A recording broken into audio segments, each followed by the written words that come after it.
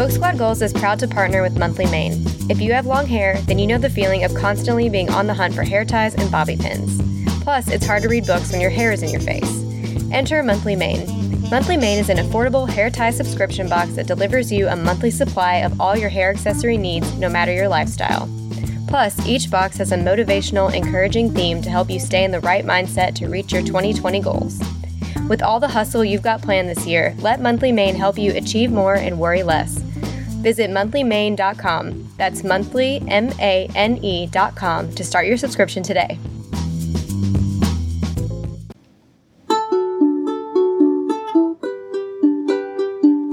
Puppies and kitties, books and movies. Yes, we love these. Listen to this podcast, please. Book Squad Goals.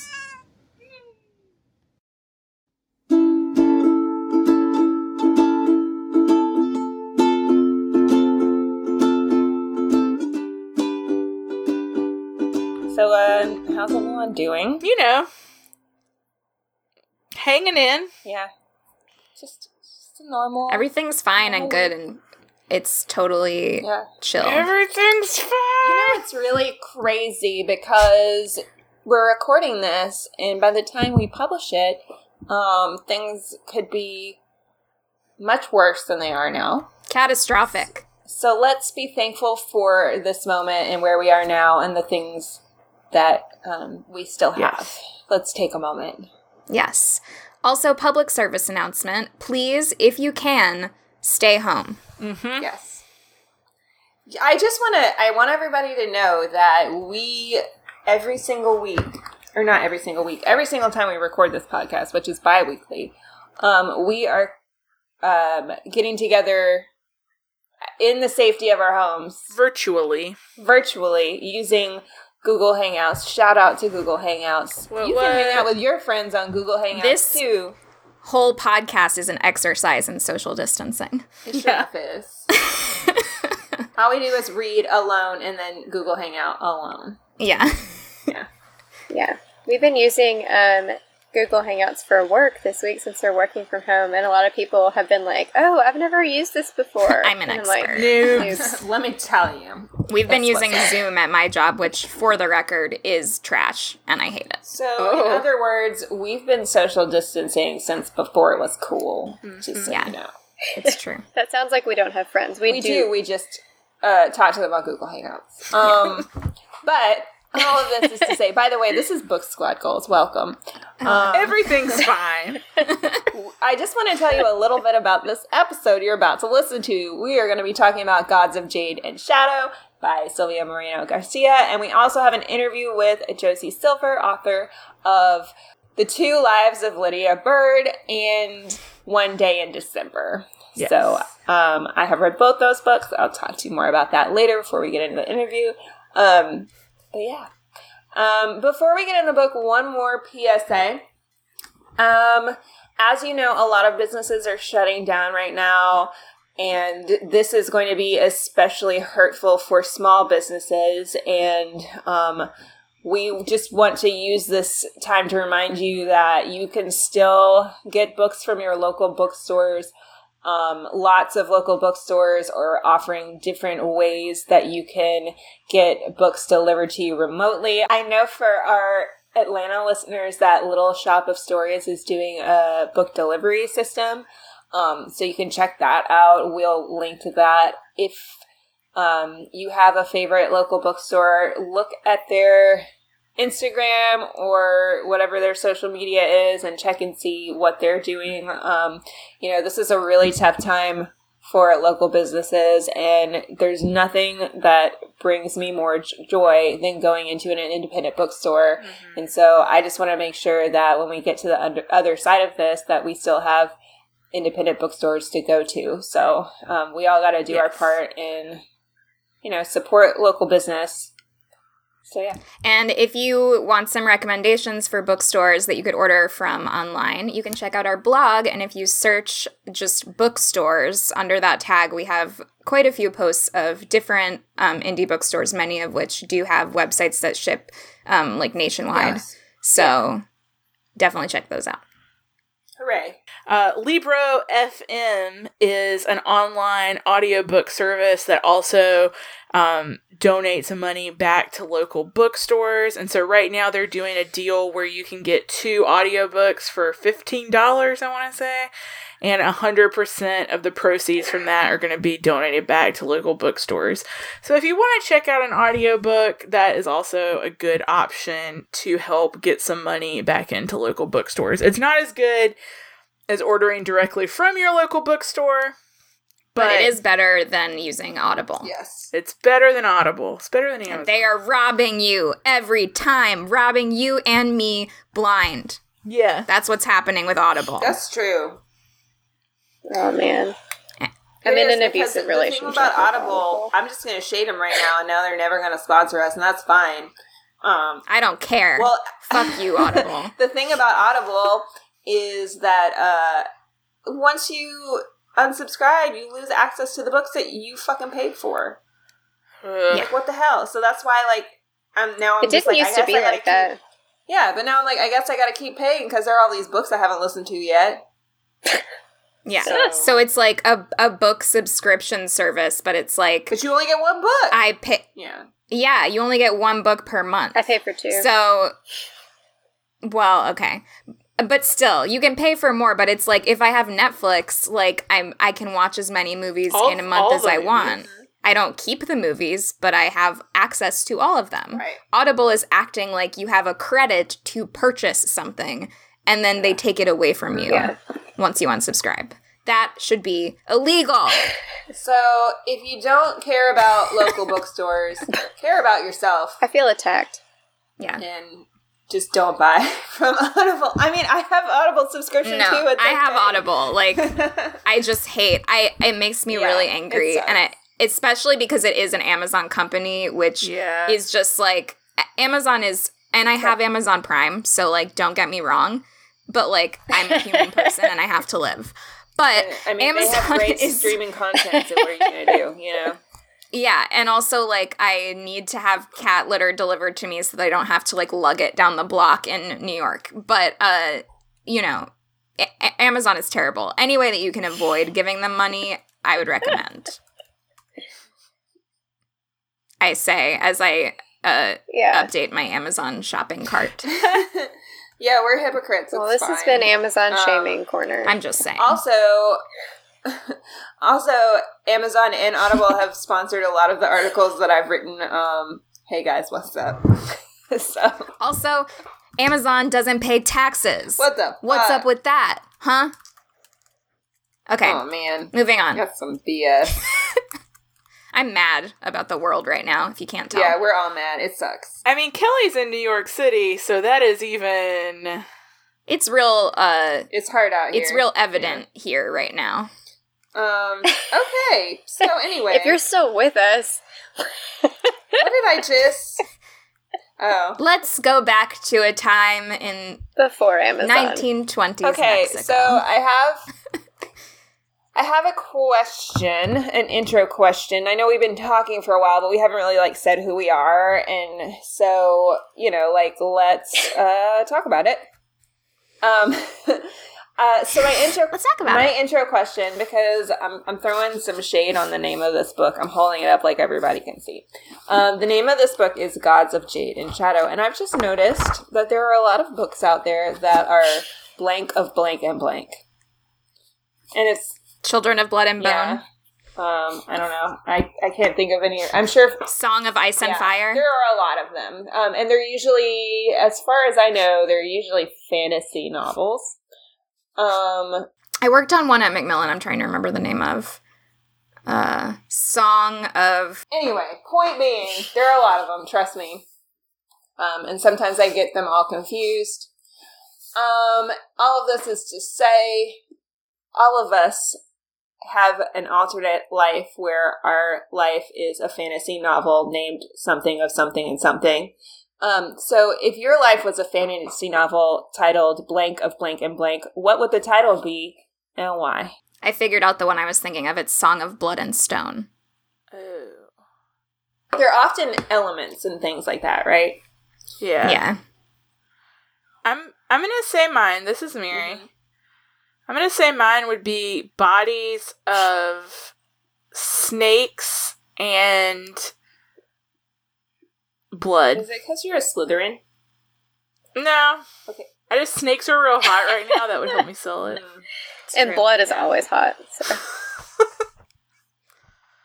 Blood's always hot. Yeah, I have blood in mine too. This is Kelly. Okay. Mine's gonna be fruit of blood and glitter. Oh. Why is that? Because like I'm like super dark and I like death and stuff, so like that's the blood part. But I also am like kind of like sweet, so that's the fruit part. And also I really like glitter. Cool. Susan, what you got? I went a little more literal with mine. Yeah. I guess this I did is, too. It's fine. It's not so fantasy. I guess we would, maybe it's magical realism. But I was just basing, this is like the quarantine version of my life. It's just cups of wine and coffee. Yeah. I have coffee in That's a good mine one. also. So mine is, well, I was going to say I feel like a lot of these books have stars in the title somewhere. Mm-hmm. But I'm not really like a nighttime person. I just can't stay up. I get real sleepy. Same. Yeah. And I tend to wake up pretty early. So I'm going to say sun instead of stars because the sun is also a star. I was about to say that. True. I love that book. Anyway, Nicola, you. But also a real dumb title, gotta say. Gotta put that out there. But you know what? Titles are hard. Mm-hmm. That's So true. I'm really judgmental about them too. the title of my fantasy novel is going to be Son of Cats and Coffee. Because I am usually up when the sun is out and I have cats and coffee. There are cats around present me at all times. Or cats of sun and coffee. Cats of sun and coffee. You can Just really mix it around. Coffee of cats and sun. It's a choose your own adventure You book. could really just put a bunch of nouns into a hat and pull them. Yeah.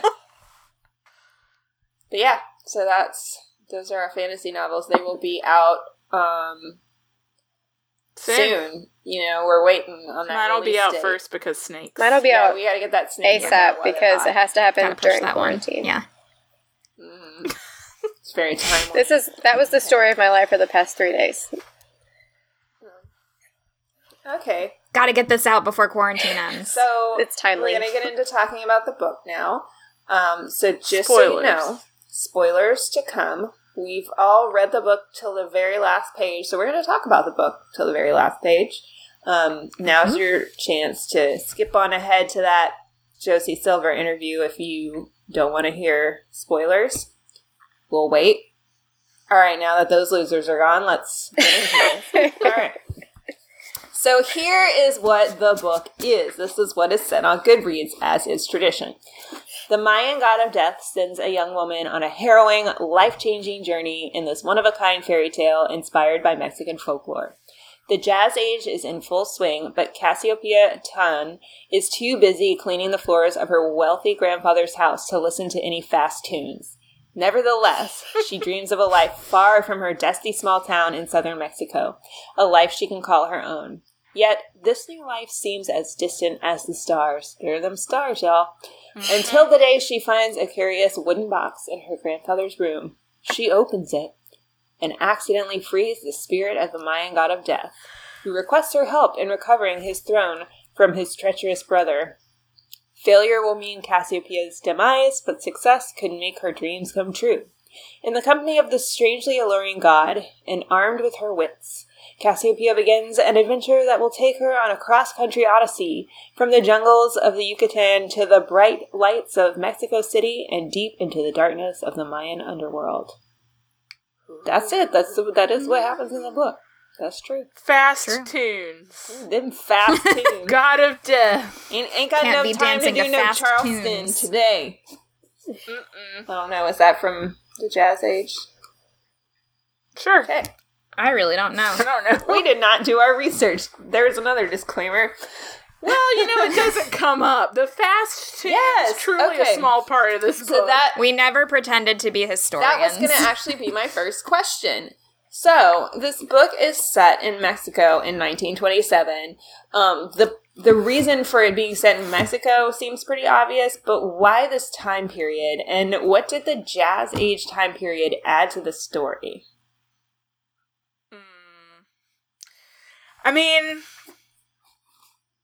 my first gut instinct is that this is a time when women were beginning to become a bit more independent, right? So, like, we've got women cutting their hair short and wearing these outlandish flapper dresses. But also, women cannot be completely independent. Like, it seems impossible for Cassiopeia to, like, leave her grandfather's care. Yeah. To leave his home. Well, also, That it seems seems like a It stretch. seems like right now, in this time, in this place, maybe in the cities, people are more progressive, but she's living in a small town, and Yeah. we all know how small towns are. They take a Yeah. little while to catch up. That's true. So there is a little bit of that happening also. That's my gut reaction, though, is because of, like, women's status. I mean, it seems like Cassiopeia's mother, too, had no option Yeah. when her father died but to just go home. But Yeah. I don't know that I really got a lot of jazz influence, Yeah. like Jazz Age influence. There's like one one party. scene- There's like one party, one time when Cassiopeia like has to cut her hair off. And The one thing that that's made her it. beautiful. Her one beauty. Her one beauty. That reminded me of Little Women, but also there's an America's Next Top Model makeover where a girl with very long hair gets it all cut off and she loses her buzz it. shit. Oh, I remember that. And I feel like Or her is name it- was is- Cassie, but maybe it wasn't. Maybe I made that up. I don't remember. I remember the girl getting her hair buzzed off on America's Next Top Model and being so upset. But I also remember there was, and this might have been the same person, there was one girl who they told to cut off her hair, and she was like, no, I don't want to do it. And Tyra came in and was like, you have to do this. If you want to be a model, your people are going to change you all the time. Yeah. Like, yelled at That's what her. happened to Cassiopeia, Oh too. my god. Her Tyra Banks Trying to get came on in. to A&TM, you know? Fun fact, the first season of A&TM came out in 1927. Still with Tyra Banks as the host, so it was weird. It's crazy. She is the Mayan god of death, you didn't know. Yeah. Very I believe alluring. it. I mean, I could see it. I'd live in that reality. Anyway, any other thoughts on that? Because, like, I'm really asking because there were several points in the novel where I was just thinking, what's the point of having it in this specific time period? I think also, and this is just like a logistical thing, that I think with fairy tales, it becomes a problem to set them in the present because you have to deal with technology. Yeah. So I think that, like, a part of setting it in the past at some point is to kind of be in, like, have, like, a certain amount of remove from, like, our present day so that the fairy tale aspect becomes more, like, believable, I guess. Yeah. I don't know that, like, why the 20s specifically. I do think that Mary has a point as far as the feminism issues go. And I think also it being a time when, and I don't know a ton about Mexican history, but I did find it interesting that this book, every time they went to a new city, the chapter would sort of open with a little bit of just, like, information about what was going on at that time in that city or, like, in Mexico in general. And I found that interesting, and I think that, like, this was, like, an opportunity, like, in mixing in, like, Mayan folklore, also mixing in, like, actual history. So, like, I can see why, like, and that was also a time when Mexico was starting to, like, adopt a lot of the culture of like the America, like, or the United States rather, the Americas. Mexico is the Americas. They picked it up real fast. Yeah. No, but like she talks about how throughout the book, like, oh, well, this part of the city is like very influenced by, what's going on in California, and like people are wearing flapper clothes because that's what's going on in the United States. And so it's like a time of great change for Mexico also. Yeah. But yeah, I mean, I'm sure there are plenty of time periods throughout history that were times of great change for Mexico. Yeah. So. True. Okay. It's fair enough. I agree. Like, I did really like that history, especially like I don't really know a lot about Mexican history. It's just not something that we're taught very much about in school. Mm-hmm. We literally don't learn about any history other than like us European and like history, a little bit of Europe. And also, real talk, I barely learned American history. Well, and also, real talk, we're only learning a certain version of American history. Well, depending like what state you went to school in, what type of school you went to, who your history teacher was. I also don't feel like we learned a lot about Mayan mythology. No, that was all so brand spanking new to me. Yeah, I was gonna say, did anybody know anything about Mayan mythology going into this, and how much did we need to know to enjoy the story? Kind of cribbing this question from when we read Circe, which was a story that we were generally more familiar with than this. Yeah, by comparison, I knew a lot like more. a small. Oh, I was just going to say, I knew a little bit of Mayan mythology only because of art history, because I minored in art history, and especially when you're learning about ancient art, like Mayan, Aztec, Inca culture is like a huge, huge part of that curriculum. But like I learned all of that stuff so long ago that, I didn't recognize much when I was reading this. But no, I don't think you have to be familiar with it, is my answer. Yeah, and there's a little glossary in the back. I don't know, did you guys look at that at all? I didn't realize that was there until I flipped to the last page and thought it was a new chapter, and it was like glossary. And I was like, cool. I didn't know. I wish I would have known, because there were plenty of times reading when I was like, oh, that's a word I don't know, keeps reading, instead of like looking it up. Yeah. I love a glossary. I love glossaries so much. I am currently in the middle of the Wheel of Time, the fantasy series, and there's always a glossary, and I am forever like looking up how stuff is pronounced or what it is and kind of refreshing myself. Would have loved to know there was a glossary. I know, like, I wish it had said at the beginning, just FYI. There's a glossary. I was so angry. Flip to the back. When I got to the end and was like, oh. It would have been so cool to, like, there's a glossary have, here. Yeah, more understood. So, yeah, if you're listening to this and you haven't read the book for some reason, there is a check out that glossary. glossary. But there's not in the paperback. Yeah. Really? There is. I have I'm the looking paperback. at it right now. There's no glossary in here. Are you sure? I promise. Oh, no. I promise. Oh no, Susan got I mean- a bootleg version of the book. That might be like a misprint. I got the one without Send the it back. glossary. No, like they probably printed out like a whole bunch of them and forgot to put the glossary in, and then they were probably like, oh fuck, and then they had to do a reprint. Yeah, there is no... It's a very Okay. First of all, I glossary. listened to this book, so I have it here, because I'm sending this to the winner of our giveaway when I'm out of quarantine, so this is actually hers. Sorry to the winner that you don't get a glossary. Yeah, oh Lindsay, man. if That's you're rough. listening.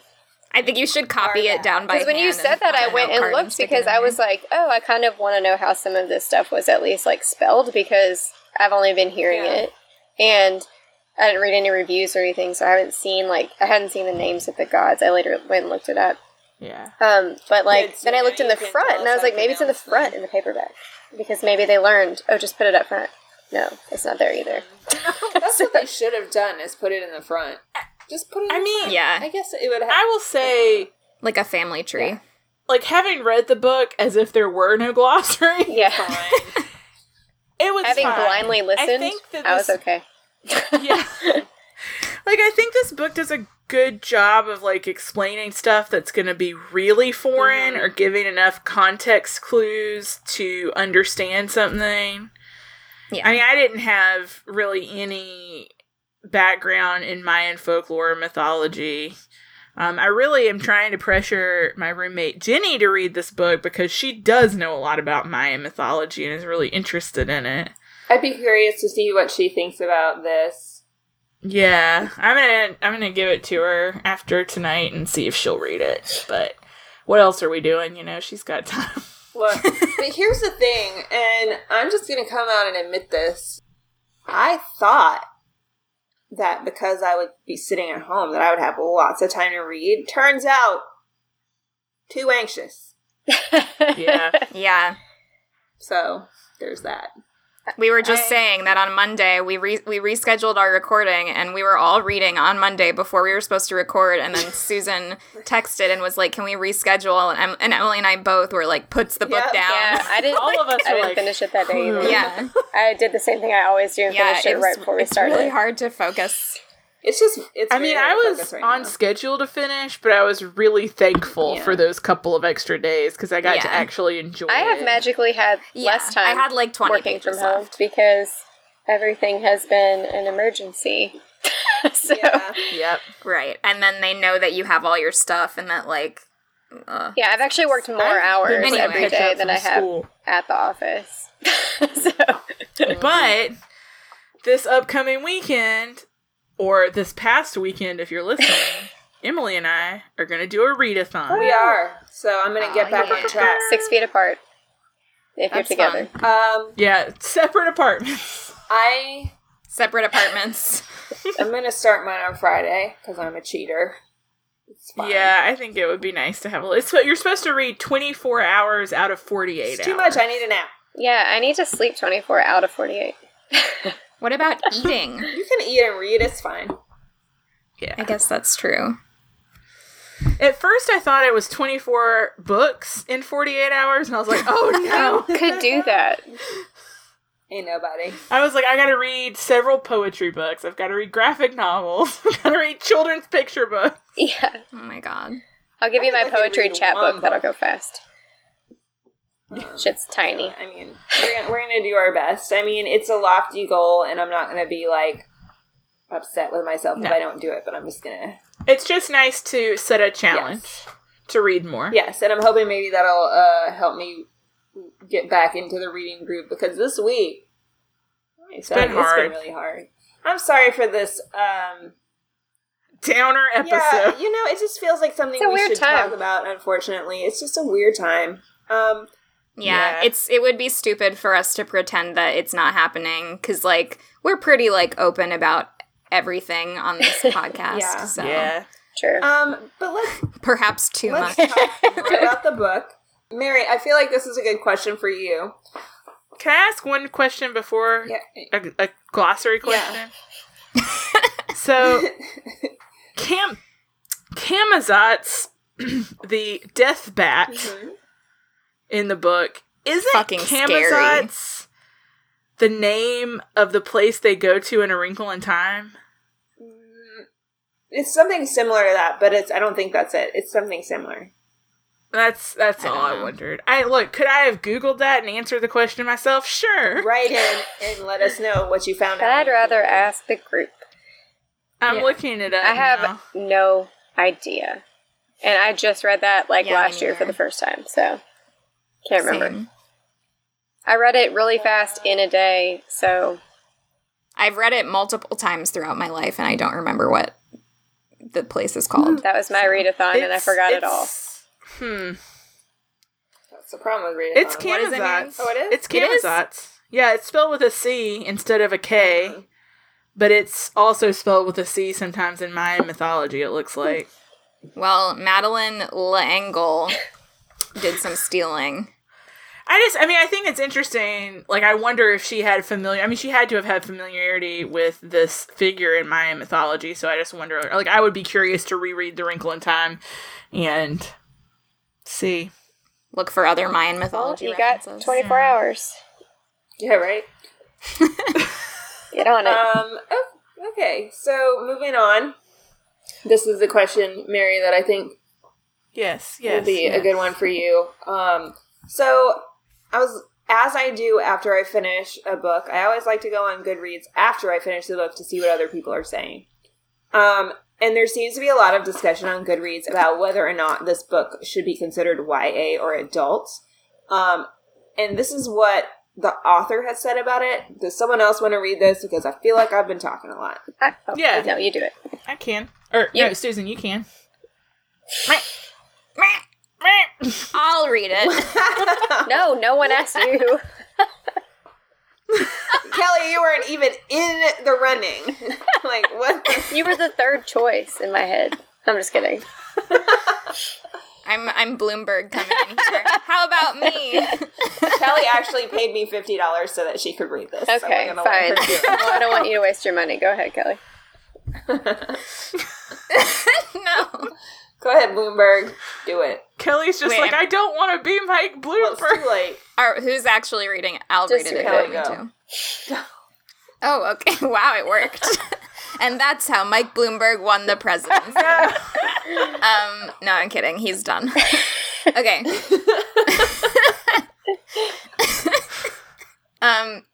Yes, this is an adult novel, as are all my other novels and novellas. SFF by women. Is that science fiction fantasy? Yeah. Mm-hmm. Okay. By women seems to be automatically classified as YA, which is where the error comes from. P.S. The reasons for having this out as an adult book have to do with the choices of my publisher, but also my own feeling that the omniscient tell-don't-show bits of the novel would make it distancing and unappealing for teenagers, plus some other stuff, which I won't go into right now. And sure, there's adults who also hate omniscient POVs, but teens seem to hate them more, at least judging by the ones I know. If new adult had taken off as a category, maybe that might have worked as a shelf, but it doesn't seem to have done very well. Ultimately, I think it's a fantasy Bildungsroman. What is that? Yeah, Bildungsroman. Bildungsroman, which may be very appealing to adults who like a fairy tale feel, but also crossover oh my god. Who like a fairy tale feel, but also cross over well to older teenagers. Kelly's regretting everyking right now. I just love the tone with which you said, making a joke, what is that? and this is where... You were like so mad. Because that is a dumb word. Well, it's not. It doesn't come from English. Yeah. It's a German word, obviously. That in literary theory, it is used to describe a type of coming of age story. It literally just means coming of age story. Okay. But sometimes literary people love to say it in a German accent, and it's really fucking annoying. Literary. Can you say it in the German accent? Me? Do you think I could do Someone that? do it. Any of... Not Mary can. I want to hear it. I officially don't do accents. Mary? I have just always heard it said Bildungsroman. I don't know if that's true. I have been to all of my higher education facilities in the South. I feel like I've heard people at Southern Miss things. like really lean into it, but that's, I'm sure. I wish you would do a demonstration, but if anyone wants to know. record an audio clip of themselves saying it and send it in, we will play it on the next episode. And then we'll tack on Kelly saying, "What is that?" right after it. I love how combative it is. Like, I'm just not on board. Okay, Mary, what are your thoughts on this? I'm asking Mary for those of you who are new here, because Mary is our YA children's lit person. Yes. So talk about that a little bit.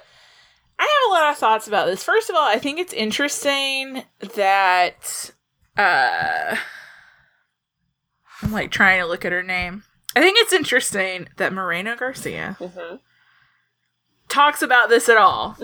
Like, I think it is a fascinating question that has been posed to her, because I feel like we don't often talk about the practical decisions publishers have to make. And so often young adult lit is a publishing decision. Like, it could be for adults, it could be for kids. Yeah.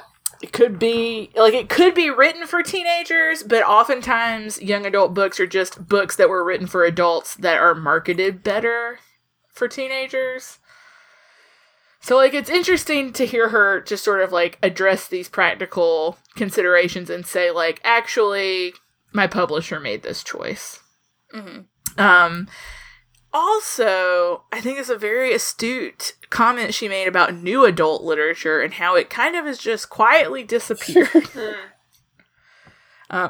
Emily, maybe you have more insight into this as someone who is getting sent, like, marketing materials for stuff, but, like, I haven't heard a whole lot of conversation about new adult literature in a while. Yeah. The last time we talked about it was for extraordinary... Absolutely remarkable thing that happened. Absolutely remarkable thing. The extraordinary thing that happened. And that's why it's dying, because nobody can remember the title of that book. Because all book titles My brain sound is functioning the at full same. capacity today. Titles are hard. Titles are hard, guys. Okay. It's true. Yeah, I think that from a marketing standpoint, it's just really hard to sell your book as new adult and, like, because it's, like, uncharted territory. And I think most readers, you know, if you're a young adult fan, you're a young adult fan and you want to read YA. Mm-hmm. If you don't like YA, then you want something that's adult. And so, like, you kind of are alienating both audiences in a way. So I think that kind of makes it hard from a marketing standpoint. But yeah, I don't know. I do kind of think that, and we're going to talk about this book later because I'm going to be interviewing her, but I do feel like maybe Veronica Roth's new book might be considered new adult. But I haven't read it yet. I'm getting to it. Maybe I'll start it this weekend, but I can let you know after I read it if I think it's new adult or not. I mean, I wonder if this is something like in 20 years, scholars will look back and say, new adult was a thing. Yeah, I don't know. Right. I don't know either. But I get what she's saying about the point of view. Like, a lot of young adult books right now specifically have a first-person point of view. Yes. That's hot right now. But also, I would argue that sort of historically, tons of books written for young readers, and even some of the earliest young adult books, do not have a first-person point of view. So that's not like a necessary... I don't know. Right. I've always kind of heard tell that the omniscient voice was actually more common in, like, children's and middle grade literature than in young adult or adult. So it's interesting that she's saying omniscient isn't appealing to young readers, because it seems to me, like, I think I read somewhere, I wish that I could tell you where I learned this. I probably read about it in a children's lit class I took, but I've taken a couple of those, so I can't even tell you which one. But, like, there's something about the omniscient narrator that appeals to children because they can kind of, like, learn a little bit about everything. Yeah. And as you get older, you kind of realize that an omniscient narrator isn't really practical. Like, I know a lot of times when I'm reading and there's an omniscient voice, I think, like, how does this person know all this stuff? Yeah. So I don't know, like, I don't know if I agree with her about the omniscient narrator thing, but I do agree that the narration does not feel YA to me, because when I think of YA, I think of first person, like, almost every YA book I can think of is first person. If not first person, it's going to be close third. I mean, this is kind of, like, not necessarily a strict third-person omniscient. Like, it's kind of like Jane Austen limited. What is it called? We need Alexandra up in here. It's like limited this is her shit. Omniscient or something. I have a PhD in this. But yeah, it's like limited. Like, we get the perspective of different characters. You know, like, we get Cassiopeia's perspective in the chapters that focus on her. Mm-hmm. We get Martine's perspective in the chapters that focus on him. It's still third person. Yeah. But it is flavored for the different characters in the chapters, focusing I think on it's called them. third person Never flavor.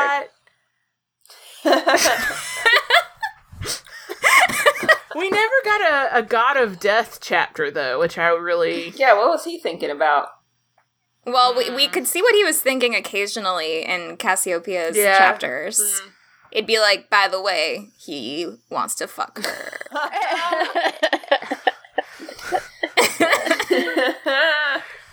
I, like, halfway through this book, Jen, friend of the pod and former guest Jen, has also read this book and was so excited we were reading it. And I told her, like, as I was reading it, I was like, I'm halfway through, or I'm 2/3 through. And at one point I said, Jen, am I shipping the God of Death in this team? Yep. Yeah. Do I want this to happen? And she was like, I think you're supposed to. And I was just like, we were both just like, eee! Romance we can all root for. Yes. Yep. I can root for this God of Death romance. Well, it's fine because he's also a teenager, kind of. This is basically Edward and Bella all over again. Oh, no. Oh, no. She was like, how Speaking long of have you YA. been 17? Anyway, go ahead. Also, I understand the claim that all science fiction, or most science fiction and fantasy by women, gets classified as young adult. And I think it's for the usual sexist reasons. Yeah. Like, I think a lot of novels by women often feature a romantic plot line. Yeah.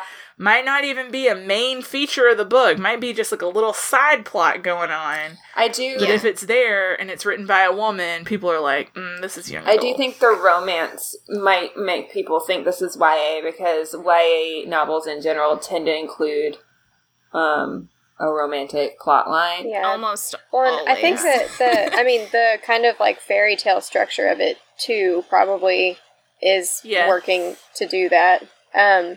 Yeah. But I think that's my next question too, if we want to kind of like go into that. Well, But wait, go I ahead. haven't said I anything just about wonder. No.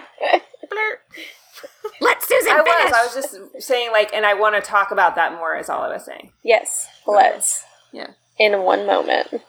After this Go ahead. brilliant We're all waiting, Susan. after this We're all brilliant shit I'm waiting. about to say.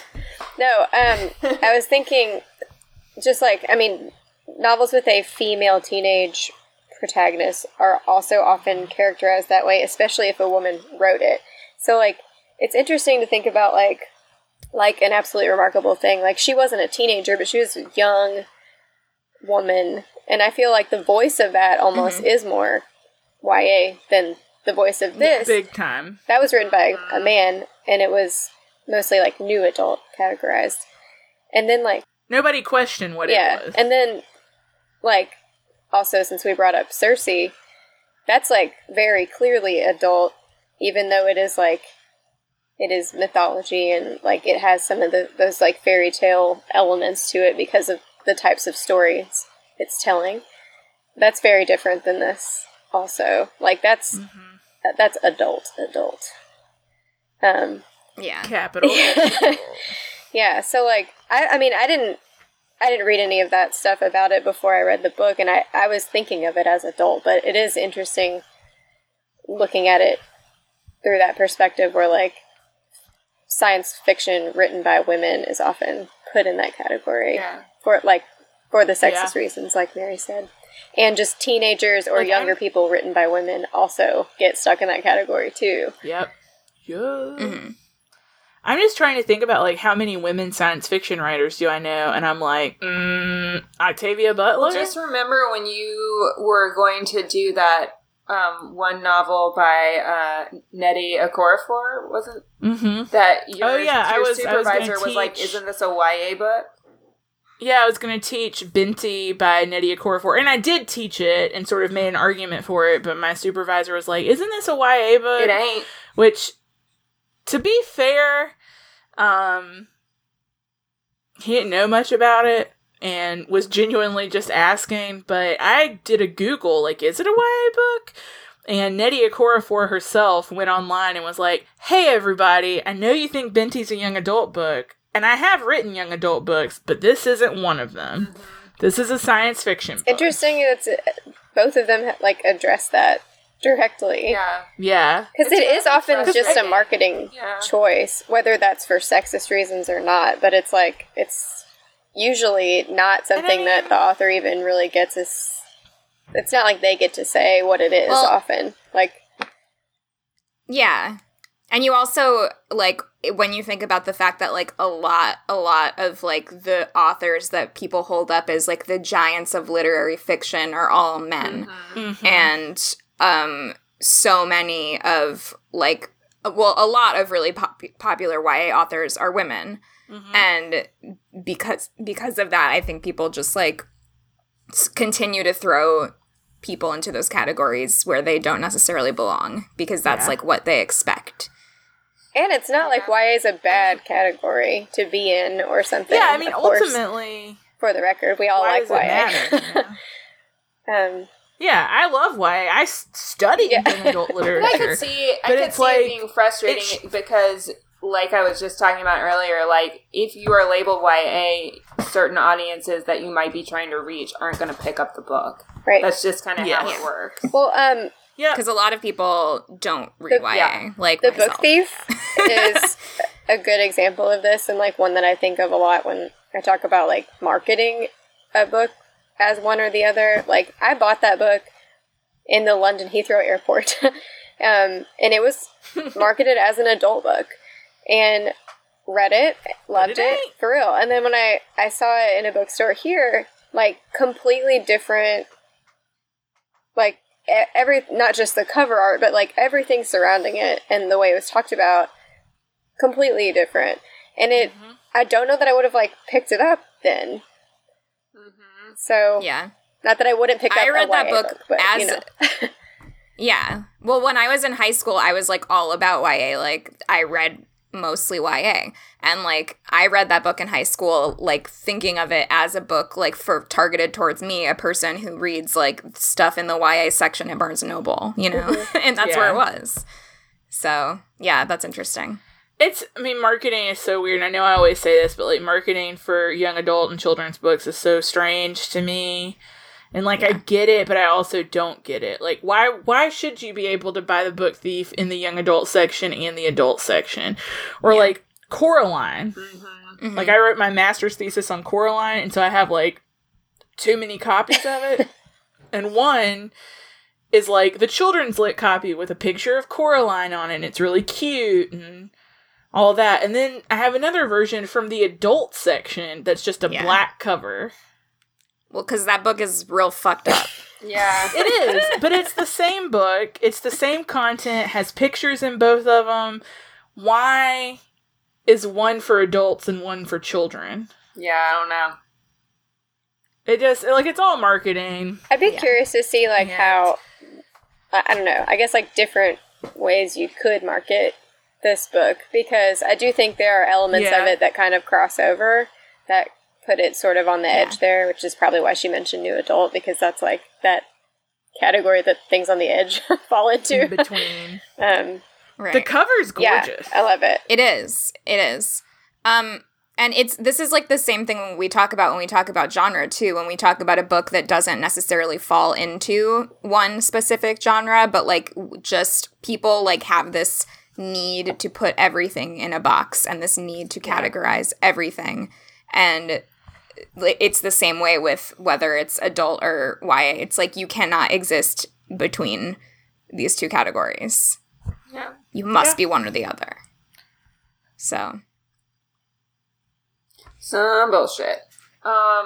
Yeah. Also, I just want to shout out the cover designer and illustrator, Daniel Pelavin. Not sure how to say that, but good job, bro. Looks good. Good job, bro. It does look really good. So, I know Susan mentioned that this has a fairy tale feel to it. I want to talk about that a little bit more, because it does, in the description, it's called a fairy tale. A lot of people in their Goodreads reviews called this a fairy tale. Do we agree with this? Why not? What makes this a fairy tale? I absolutely agree. Okay. I think it's a fairy tale. Why? I think, well, Emily and I were talking about it a little bit, and Emily, you said that you felt like Cassiopeia was about to break into her, like, I want song at the beginning of the novel. Yeah, she was very Disney princess to me. Yeah, just like this, it's like the typical story of, like, it's like the hero's journey in a way, but it's also like the fairy tale structure of, like, escaping your simple life in a greater quest and finding romance, which is always a huge part, not always, but often a huge part of fairy tales is a romantic element, and, like, defeating evil. I was gonna say, like, there's also, like, a very clear, like, good and evil here. It kind of gets a little bit more complicated at the very end, but throughout most of the book, we've got, like, the bad guys and the good guys. Mm-hmm. Yeah. I think that the god of death himself, which, Susan, can you let us know how we should be pronouncing his name? Hunkame. Hunkame is, like, probably the most complicated figure in regards to whether he is good or evil. He's hot, though. Oh my god, he's so hot. I also texted Emily when I first started reading this, and I was like, if they make a movie of this, they can cast so many hot Hispanic actors. Yeah. For but sure. it's not gonna. They're not gonna cast them because it's gonna be a Disney movie. If they put Timothy Chalamet in this, I will riot. You're not gonna see. I mean, Timothy Chalamet will Disney's been better recently of casting the correct race, even for cartoons. Just recently. Just very recently. As of, like, Moana or 2020. Getting a little better. They're trying to do some course correction. They're doing a Black Little Mermaid. Which has been halted because of the coronavirus, because coronavirus is racist. Of course. But if there are hot people in this movie, you won't be able to see them because this is going to be a Disney movie. Just saying. But go ahead. I mean, also, like, I think this story is twisting a classic fairy tale structure in a way I really like. It's got the home away home structure, right? Mm-hmm. You start off in home in a super domestic situation. You go off on an adventure, you go away, and then at the end you return back home. Except Cassiopeia doesn't return back home because she doesn't want to go home. But we get the impression like she's going to go find a home somewhere else. Mm-hmm. Like she's going to adventure a little bit more. In Quebec or New Orleans, we don't know. Yeah, well, because home never truly felt like home to her. Yeah. And now she's got to go, like, find herself. And so it's kind of, like, playing with that classic fairy tale structure in a way that I think really makes sense and helps keep it fresh without, like, completely abandoning that traditional structure. Mm-hmm. I liked it. Good point. Well, how do we feel about the romance? Let's talk about that plotline a little bit. That was my favorite part of the book. I, like, am on the record as being a sucker for romance in books. I, like, always gravitate towards books with romantic plots, like, in them. And when there isn't one, I'm like, ugh. But I always, like, kind of hope there will be one.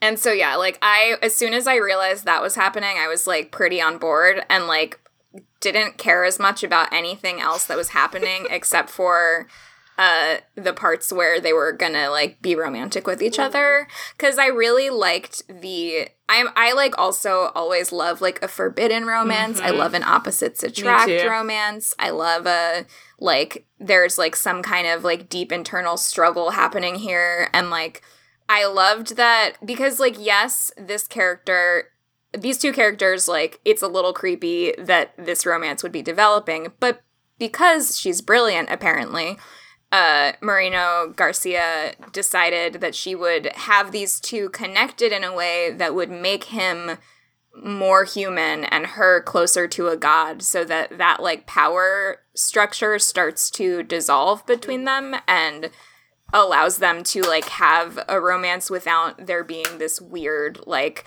he's like older and way more powerful than her thing. Because by the time that the romance actually like happens, it's like they're almost equals. Yeah. So, yeah, I thought it worked. That's really a really well. good point. I like how even from the very beginning she like has trouble, not respecting him, but like deferring to him, and she has to keep reminding herself like, oh yeah, he's like a god. I guess I should like, I don't know, treat him a little bit better. Because she's just constantly like, you can't tell me what to do, dude. And then she's like, well, he's a god. Maybe he can. Maybe he can tell me what to do. We're kind of like attached right now, and I could die, so maybe I should listen to him. I don't know. Yeah. Also, Susan, you're the only one who's going to get this, but, you know, it's very timely right now with Claire becoming the Bachelorette. When they go into the ocean together, I was like, I'm getting very, like, Juan Pablo Claire vibes right here. Oh, yeah. Claire. But better because she was not slut-shamed the way that Claire was after the ocean trip. That's right. But yeah. I was like, also I know this is because romantic because I've seen that season of The Bachelor, so I know. Yeah, I know what's happening. When you go into the ocean I know the vibes. with someone, sexy vibes. Something. Yeah. I mean, I will say though that like I was really, and this is maybe bad of me. Like, one thing that really separates this from YA Lit for me is how the romance is handled. Like, there's not really a happy ending. Right. No. They they kind of conclude, well, I guess we love each other, but we can't be together because, you know, the god of death thing. Yeah. And well, you know, there was one way that they could be together, but it would have been, like, bad for other people. Yeah. So I thought that was an interesting decision they had to make too, right? Because like, it was, and I kept thinking, oh, there's gonna be a way they're gonna be able to be together. Yeah. It's gonna work out, and then it didn't. like, no, and I felt really she's satisfied just going on a road with trip that. with a demon instead. It's no big deal. It's fine. Yeah, I had a feeling that, and you're right, like, because in a YA often, like, there is, like, a satisfying, like we've waited the whole novel and we get to the end and they get together. And you don't really see and that's, like, how a lot of other romance books, like, just general romance genre books work as well, where it's, like, we, like, get together, we have a conflict, we get back together, like, the end. Yeah. And, yeah, it is always nice to have a story of, like, a love that doesn't work out, because that is actually way more common. Yep. By far more common. Yeah. In fact, you'll usually just have one max that works out, and a whole lot that don't. Yeah. Maybe none. Or none. Maybe. That's why I said one Jury's max. out. One or none. Do we want to get to ratings? Yeah. Yeah. Who wants to go first? I gave it a 4. Okay. Cool. 4 out of 5. I liked it a lot. I really enjoyed it. Some parts were a little slow for me.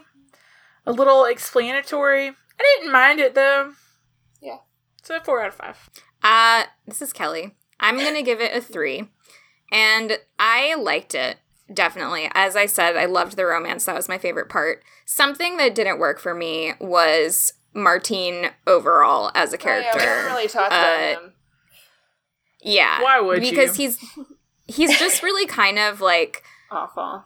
Like, he's kind of an empty character, and he's very, like, one-dimensional, even as, like, a character that's supposedly, like, a little bit complicated and, like, has some stuff going on where you, like, kind of are supposed to feel sympathetic towards him, but you just don't. Mm-hmm. And, like, he just, like, he gets way more time than I needed from him. Like, the fact that we get chapters that are actually, like, with him, every time it was, like, his perspective, I was like, oh, yeah, like, I don't want this.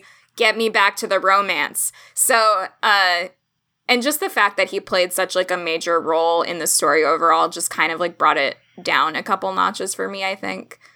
So. Yeah. That's why. But I did like it.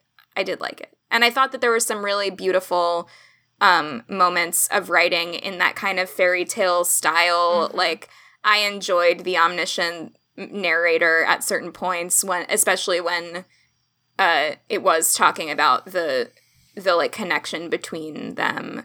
I thought some of that writing was really beautiful. So, hey, I'm Susan, and I also gave it a 3. For much less articulate reason, which is just that was my gut reaction to it. I don't know. Usually when I give stuff a 4, it's stuff that like really, really propels me forward, and like I kind of can't wait to get back to it. And while I enjoyed like the time I was listening to it, I wasn't always like just as eager as I am sometimes. So, that could be because of the coronavirus situation, and like perhaps a timing thing, because that also timing affects me a lot in books. But I enjoyed the story a lot. I also thought it was well written too. I feel like a solid 3 is like where I landed. This is Emily. I was going between a 3 and a 4. I think when I rated this on Bookly, which I've been using to track my reading, I gave it a 3. But when I rated it on Goodreads, I gave it a 4. So that's how I'm giving it 3.5 stars. But cheater. So I rounded up to a 4 on Goodreads because I think I'm trying to be a little forgiving, considering that like part of the reason probably it was harder for me to get through this is, like I mentioned earlier, like I'm having really bad anxiety right now. So some of the longer sections of like history and things like that I really wanted to enjoy, but I was being kind of like impatient. And so I feel like under normal circumstances I would have appreciated that more. I would also agree that Martine was not my favorite part of the book, and those chapters with him, I had trouble feeling as invested because it just always felt like, okay, here are the evil people scheming. Yeah. We're like it was like, here's just a reminder that the evil people are still scheming. Yeah, exactly. So I was like, yeah, evil people still scheming. Okay, we're getting to the characters we care about again. So I would agree with that. But I think overall, I really appreciated what the story was doing. I appreciated that, I did learn a lot about a culture that I never read about before. I've never read about Mexico in the 1920s.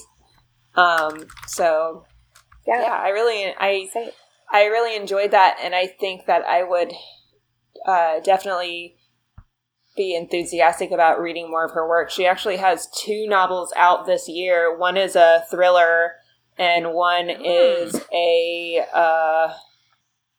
it's sort of like a gothic novel. It's called Mexican Gothic. That sounds awesome. So I just actually got sent that book, so I'll probably be reading Mexican Gothic, and hopefully we can have her on the podcast at some point.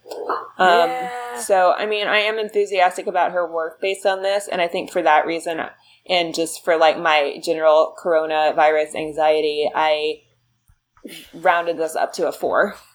Yeah. So that was my feeling. Yeah. Hooray. Go team. So now we have an interview with Josie Silver. So let me tell you a little bit about this author, if you're not familiar. I know that, like, previously when we've talked about romance novels, I've said that I'm not really, like, a huge fan. But I did, at the end of 2019, read Josie Silver's novel One Day in December, because it just felt like, it was around Christmas time and I wanted to read a Christmas book. And this was like a really sweet, Christmassy romance novel that was actually well written and like had interesting characters that felt real. So, I was intrigued. I was happy that I found a romance writer that I actually enjoyed. And, I read her book, 2 Lives of Lydia Bird, which just came out at the end of March, or not the end of March, at the beginning of March. It's hard to say because I read it in February, but I think it came out March 4th, actually. There we go. We'll say March 4th. Anyway, It's out now. It's out, is the point. And I found the premise of this book to be really interesting. It's about a woman who recently lost her fiancé. The book starts with her discovering that her fiancé has died in a car accident. And she, to cope with the loss of her fiancé, she gets these sleeping pills that are supposed to kind of like help her with her insomnia, obviously. But when she takes the pills, she discovers that she enters an alternate reality where her fiancé is still alive and they're still like planning their wedding and living their lives. And so she's kind of stuck between these two worlds, this one world where her life is moving on and different things are happening and like people want her to, process her grief. And then this other life where this man is still like very much a part of it and she's getting to do all those things that she thought she was going to be able to do. And as someone who has experienced grief, and I know I've talked about this on the podcast before, has thought about like an alternate reality where that person was still here. I found that really well done. And I thought it was interesting how the novel explores this idea of like, how much grief changes you, and the person that she starts to realize, without giving too much away, she starts to realize that the person that she is in this alternate reality is not the same person that she is now. And that sort of becomes more difficult to reconcile than anything else. So, really enjoyed it. I really enjoyed getting to talk to her. I hope you liked the interview, and I hope you'll check out her book. It was really good.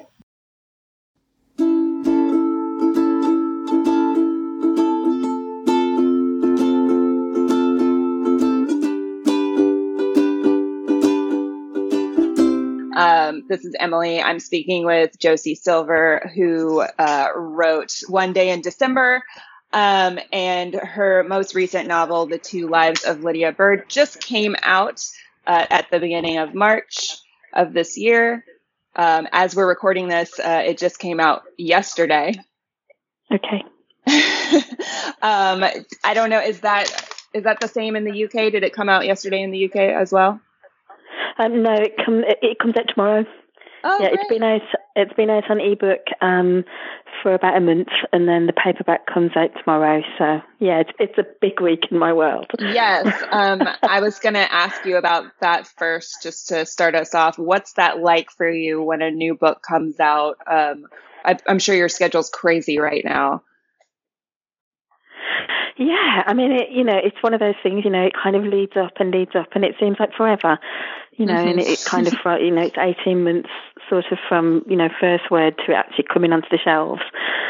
And you kind of build up, and then it's just sort of extraordinary, really, when it actually comes out, particularly, for me yesterday when it came out in America, and I've never even been to America, and so to imagine it kind of going on the shelves, you know what I mean, and, all across, from coast to coast, it's fabulous, actually, it's really kind of mind-blowing, and it's like that, across the board, really, with publication week. It's just like the culmination of everything, and going and finding it on the shelves, and people coming back and telling you what they think, and it's nerve-wracking, but it's brilliant. It's one of the best bits, definitely.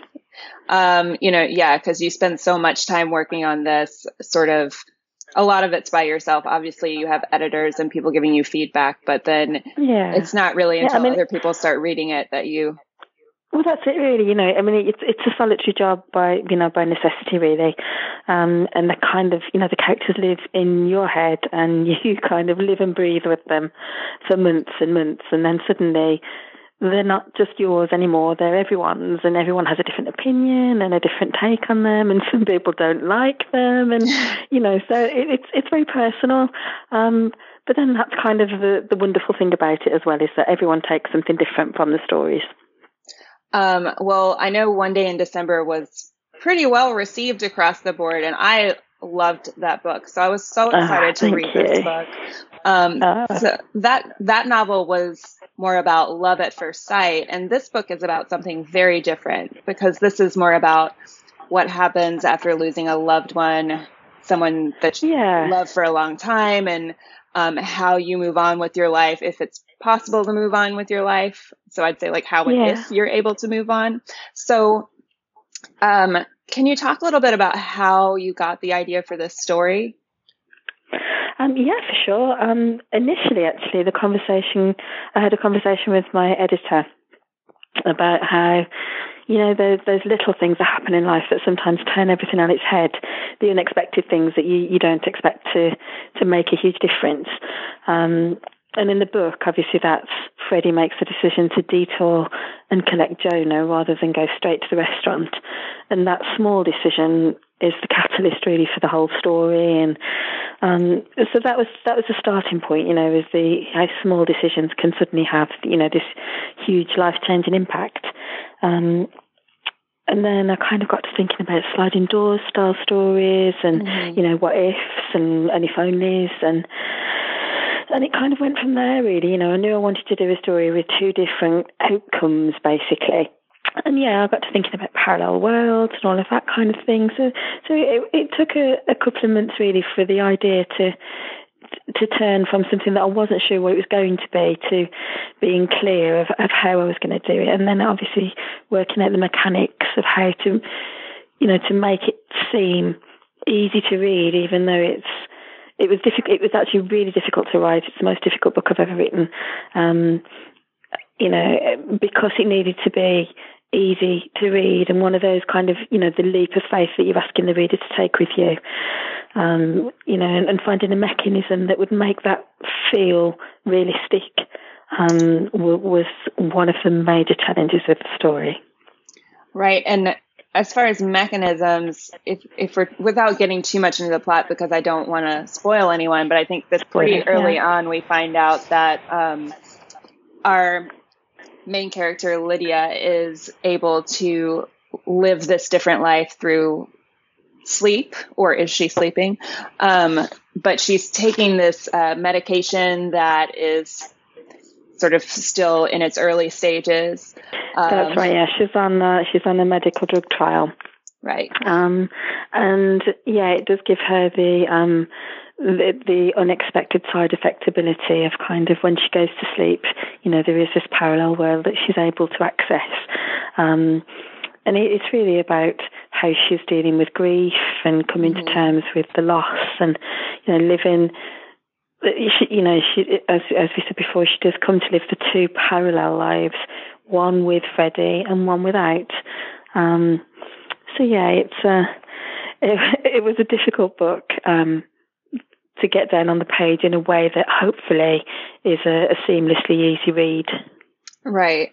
And I think it was to me reading it was very smart to use, I don't want to get too depressing or anything, but I mean, like, part of this is a very depressing subject, but it's very smart to use sleep and medication as a way of entering this world for her, because I think for people who have experienced the loss of somebody really important to them, like, those are two very real coping mechanisms that you use anyway.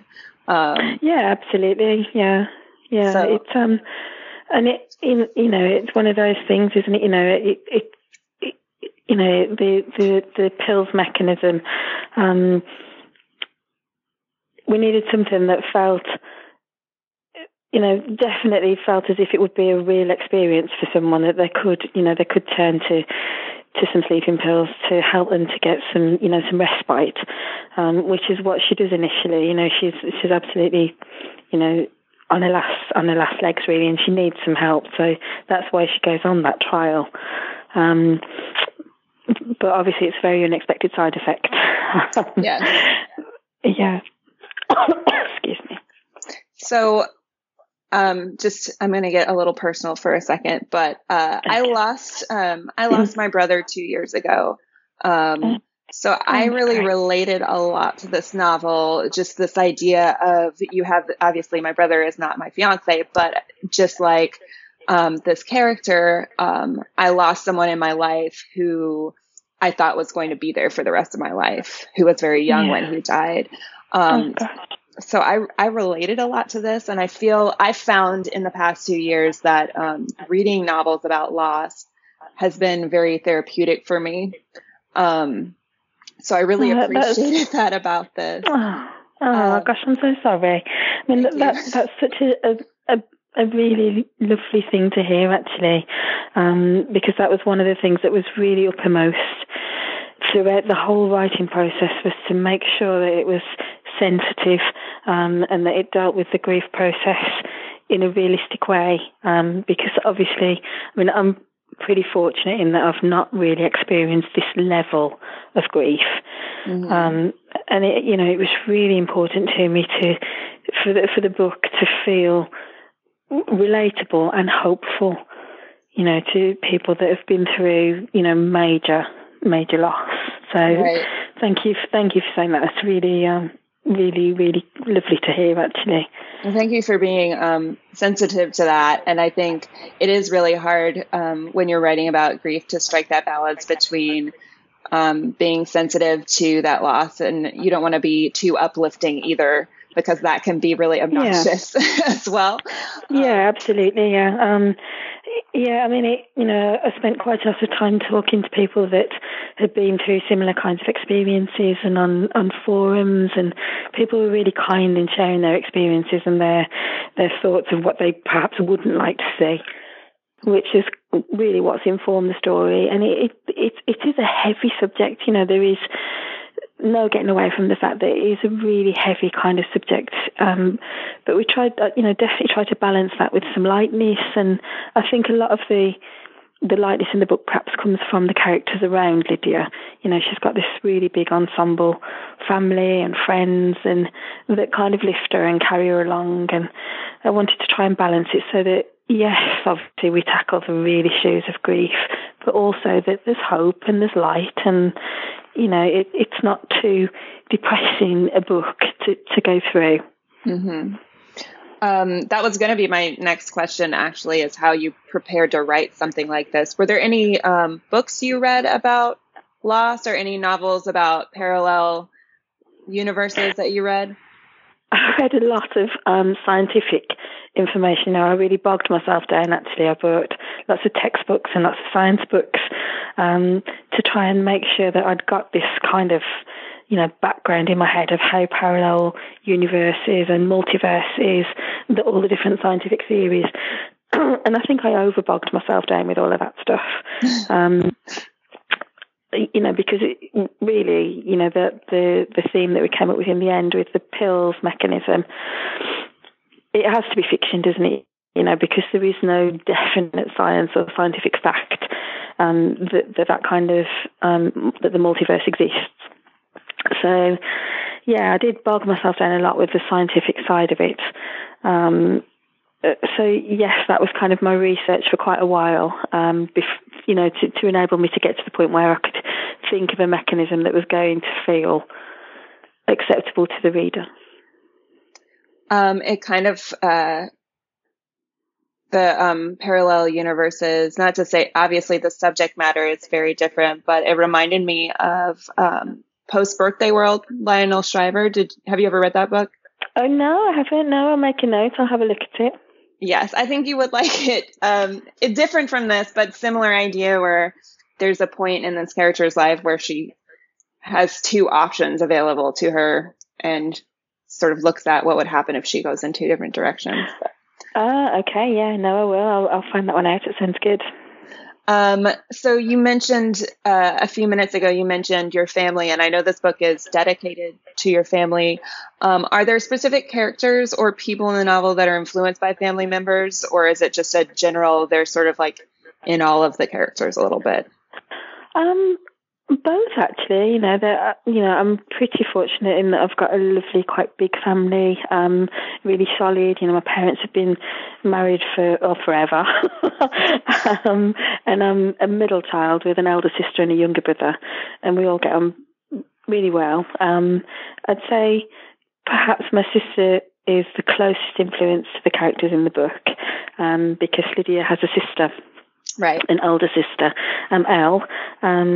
And my sister is 18 months older than me, so the relationship between Lydia and Elle is very, very much informed, actually, by my own relationship with my sister. because she's the sensible one. You know, she's the one whose footsteps I follow in. So yeah, I would say definitely Elle is probably the closest person to a real person in my life.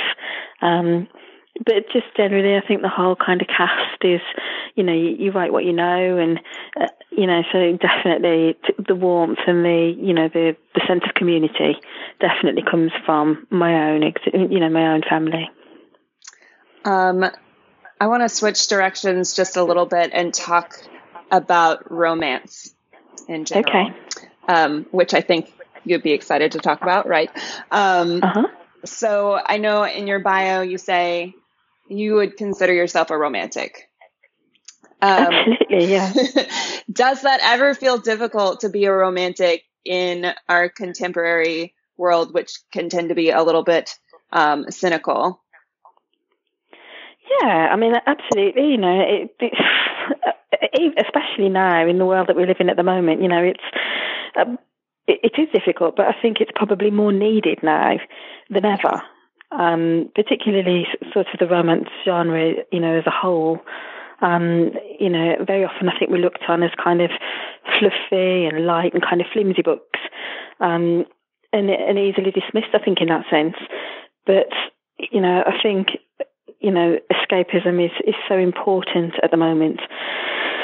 People read our books kind of, in hospital beds and, when they need something to brighten up a dark day. So I'd like to think that, the romance genre offers hope and makes people laugh.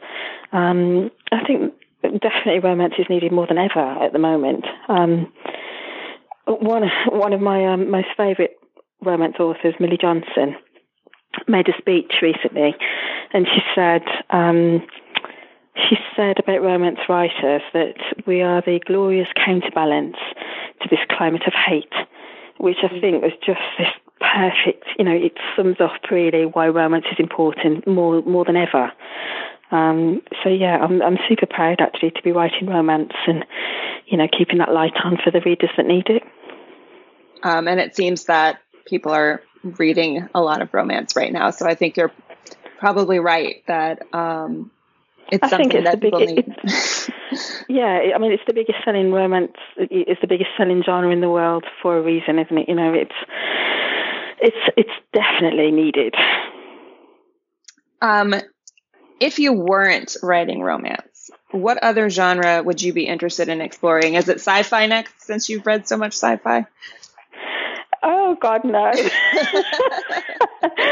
you know what? Someone else asked me this question, and I can't imagine ever writing anything but romance. I've dabbled a little bit and tried to do other things, and I'm terrible at it.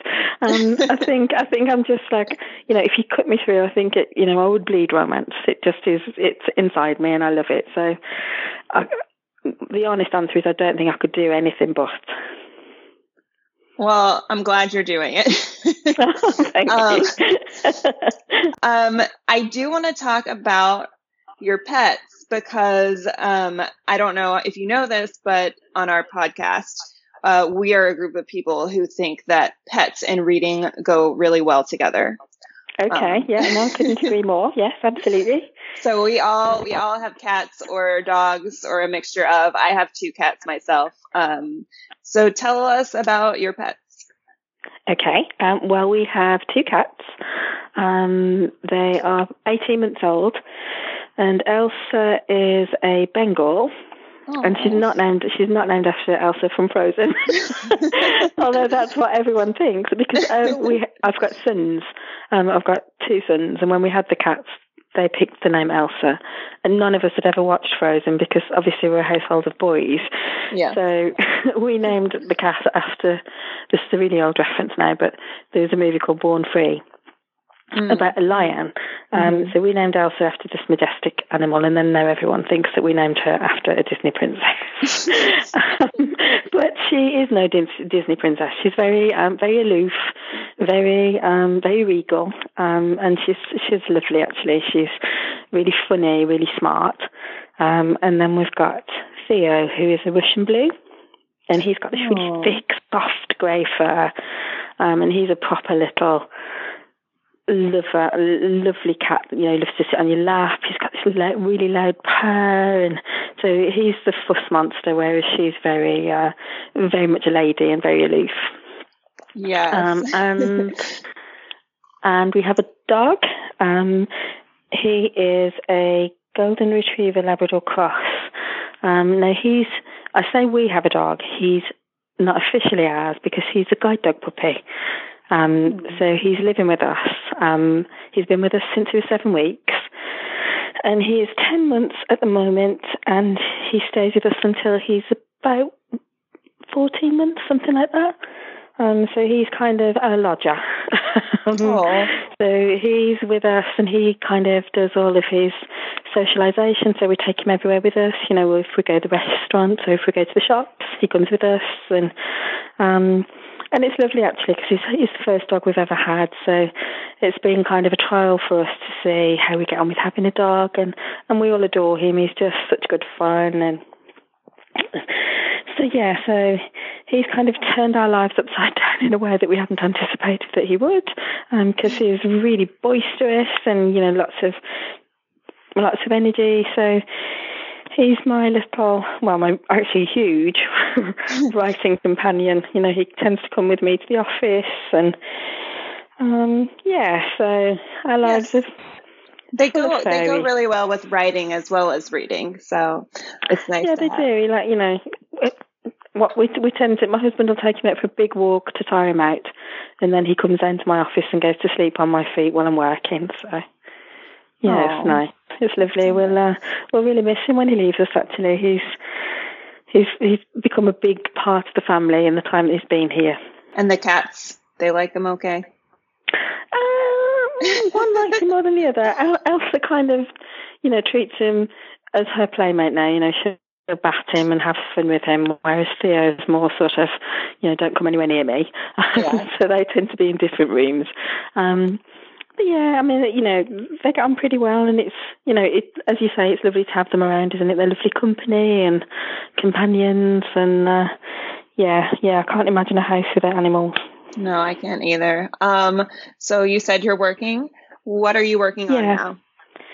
Well, I can't tell you all that much about it, but I can tell you the title. Okay. It's going to be called 43 Love Letters.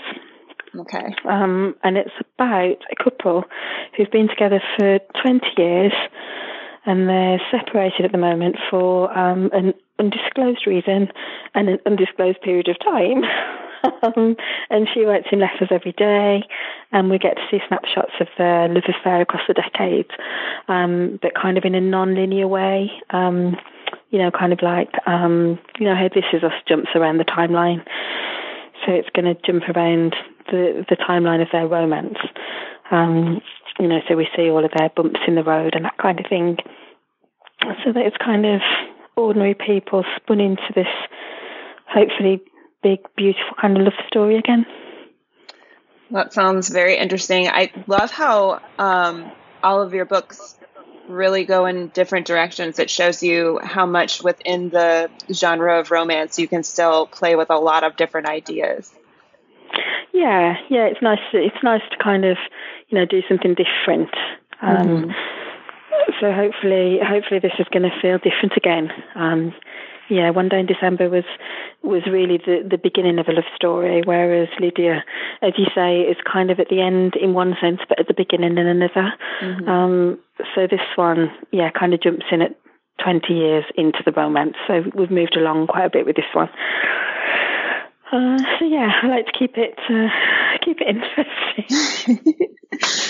The one thing I said to myself after writing Lydia was that I was going to go for something that was kind of straightforward and started at the beginning and wrote, you know, in a linear fashion. And I've kind of gone back on all of that and thought, no, I'm going to jump around. And now I'm thinking, oh my gosh, why did I do that to myself? It'll come right. Yeah, it'll come right in the end.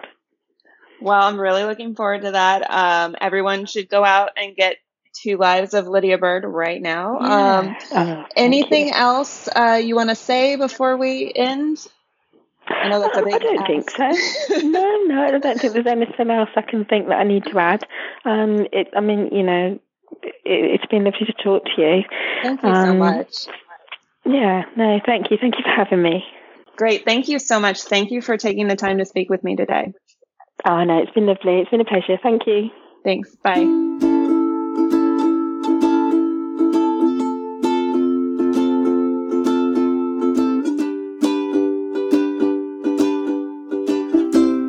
Yay! Wow, great interview. Thank you for listening.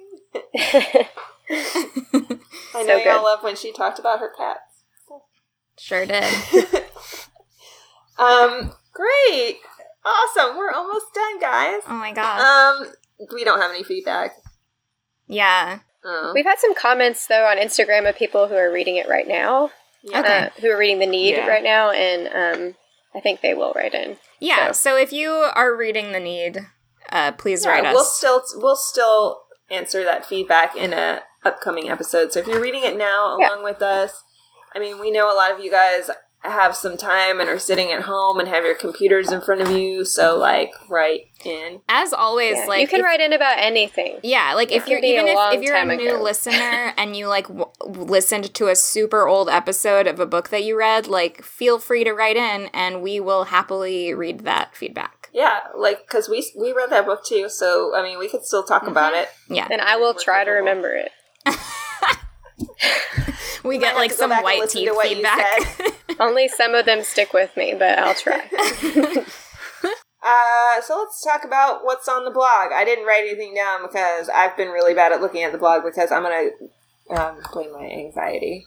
Well, Survivor. Still happening. Thankfully, Bachelor will get a little break. Bachelor has mercifully ended. So once this coronavirus delay is over, hopefully it's soon, then Bachelorette will begin production, and then Emily and I will gear up to recap that shit.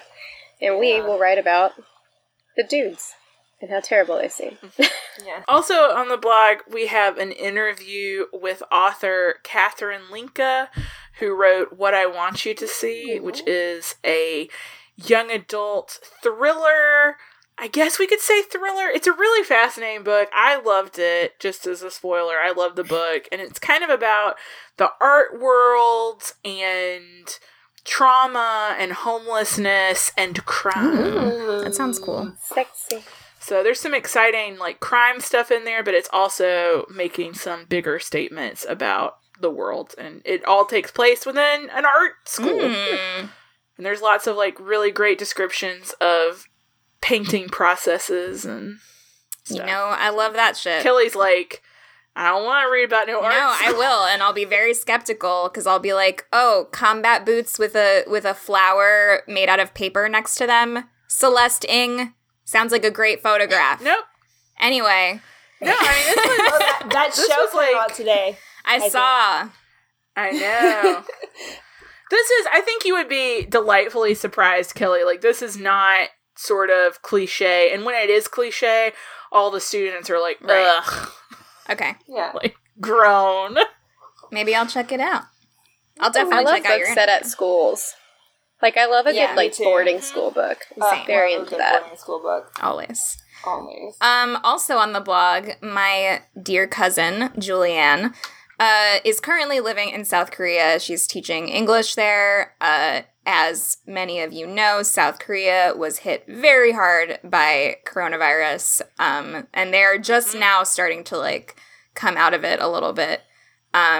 So there is hope out there in the distance somewhere. But Julianne was basically advised not to leave her apartment, and her school got shut down and all this stuff, so she could only go out for groceries and was in her apartment, doesn't have any friends there, barely knows anyone, was just feeling really isolated, and so she started binge watching Outlander, and she wrote Outlander. a post about that for us, and about how she's in love with the character on that show and how it helped her get over her fear and sense of isolation because she could just obsess over a fictional character. So I've got to be honest, after I read her blog post, I was like, should I start same. watching? I read it and I was like, do I need to watch a season of this show? I Which, honestly, is the mark of a good piece. I tried to read the book one time, and I just think I wasn't in the mood. And it's really long. Yeah. But maybe I would be more down for a television show. Yeah. I've heard that the first season is the best and that it gets ridiculous. From Justine. That is what she told me. Look, I watched True Blood. Yeah, I mean... I know how it goes. Yeah, we've all watched a show that started great and got ridiculous. Yeah, I don't think And we stayed Outlander with it. is, like, this is, like, quality like, I don't think that's the point. Like, so... It's supposed to be sexy. It's sexy. And apparently like it's, like... True Blood used to be. Yeah. R.I.P. So, there's that. Anything else on the blog? I don't know. Probably I'm going to write something. I just haven't felt like it. Fair. There's all kinds of stuff on the blog. Go check it out. Go check it out. booksquadgoals.com/blog. Yeah. Okay. And coming up on the pod, what we got? Well, let me tell you. Glad you asked him. So glad you asked. On our next episode, we are going to be discussing the Netflix miniseries Dracula with a very special guest, Grady Hendrix. Our fave.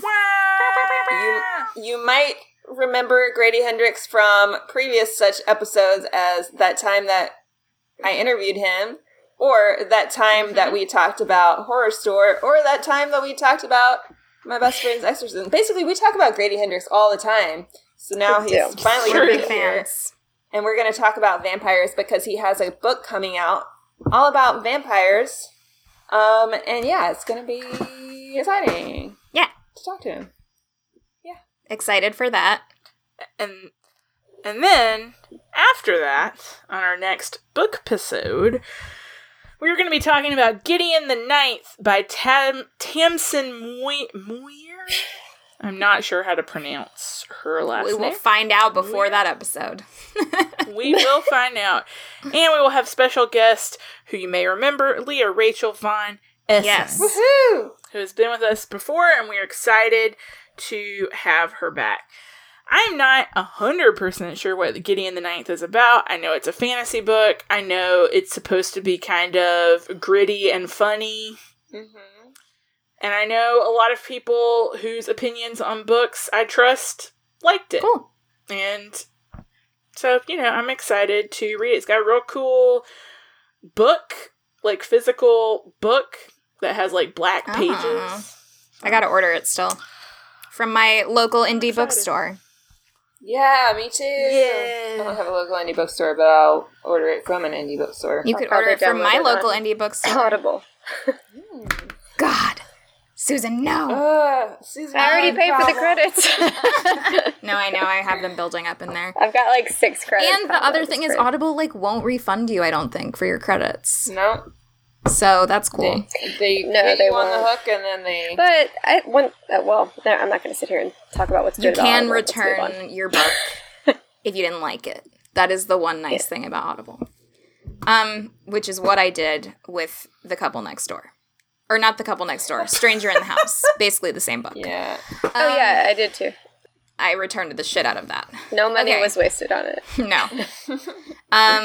So, how do I do this? Oh yeah, okay. I forgot What is how. Okay. You can email us with any feedback, comments, questions, etc. I can hear a motorcycle going wild outside right now, so hopefully you can hear that on this track. They need to be inside! I know, what are you motorcycle doing? guy? I hope that your face mask is just getting sprayed with coronavirus as you tool down the streets with your loud, unnecessary motorcycle. Okay. You can email us at thesquad@booksquadgoals.com with any comments or questions. You can follow us at booksquadgoals on Twitter, Instagram, Facebook. Definitely, subscribe. That'd be cool. We would love it if you would leave us a 5-star, 5 stars only rating. If you want to leave less than 5 stars, don't bother.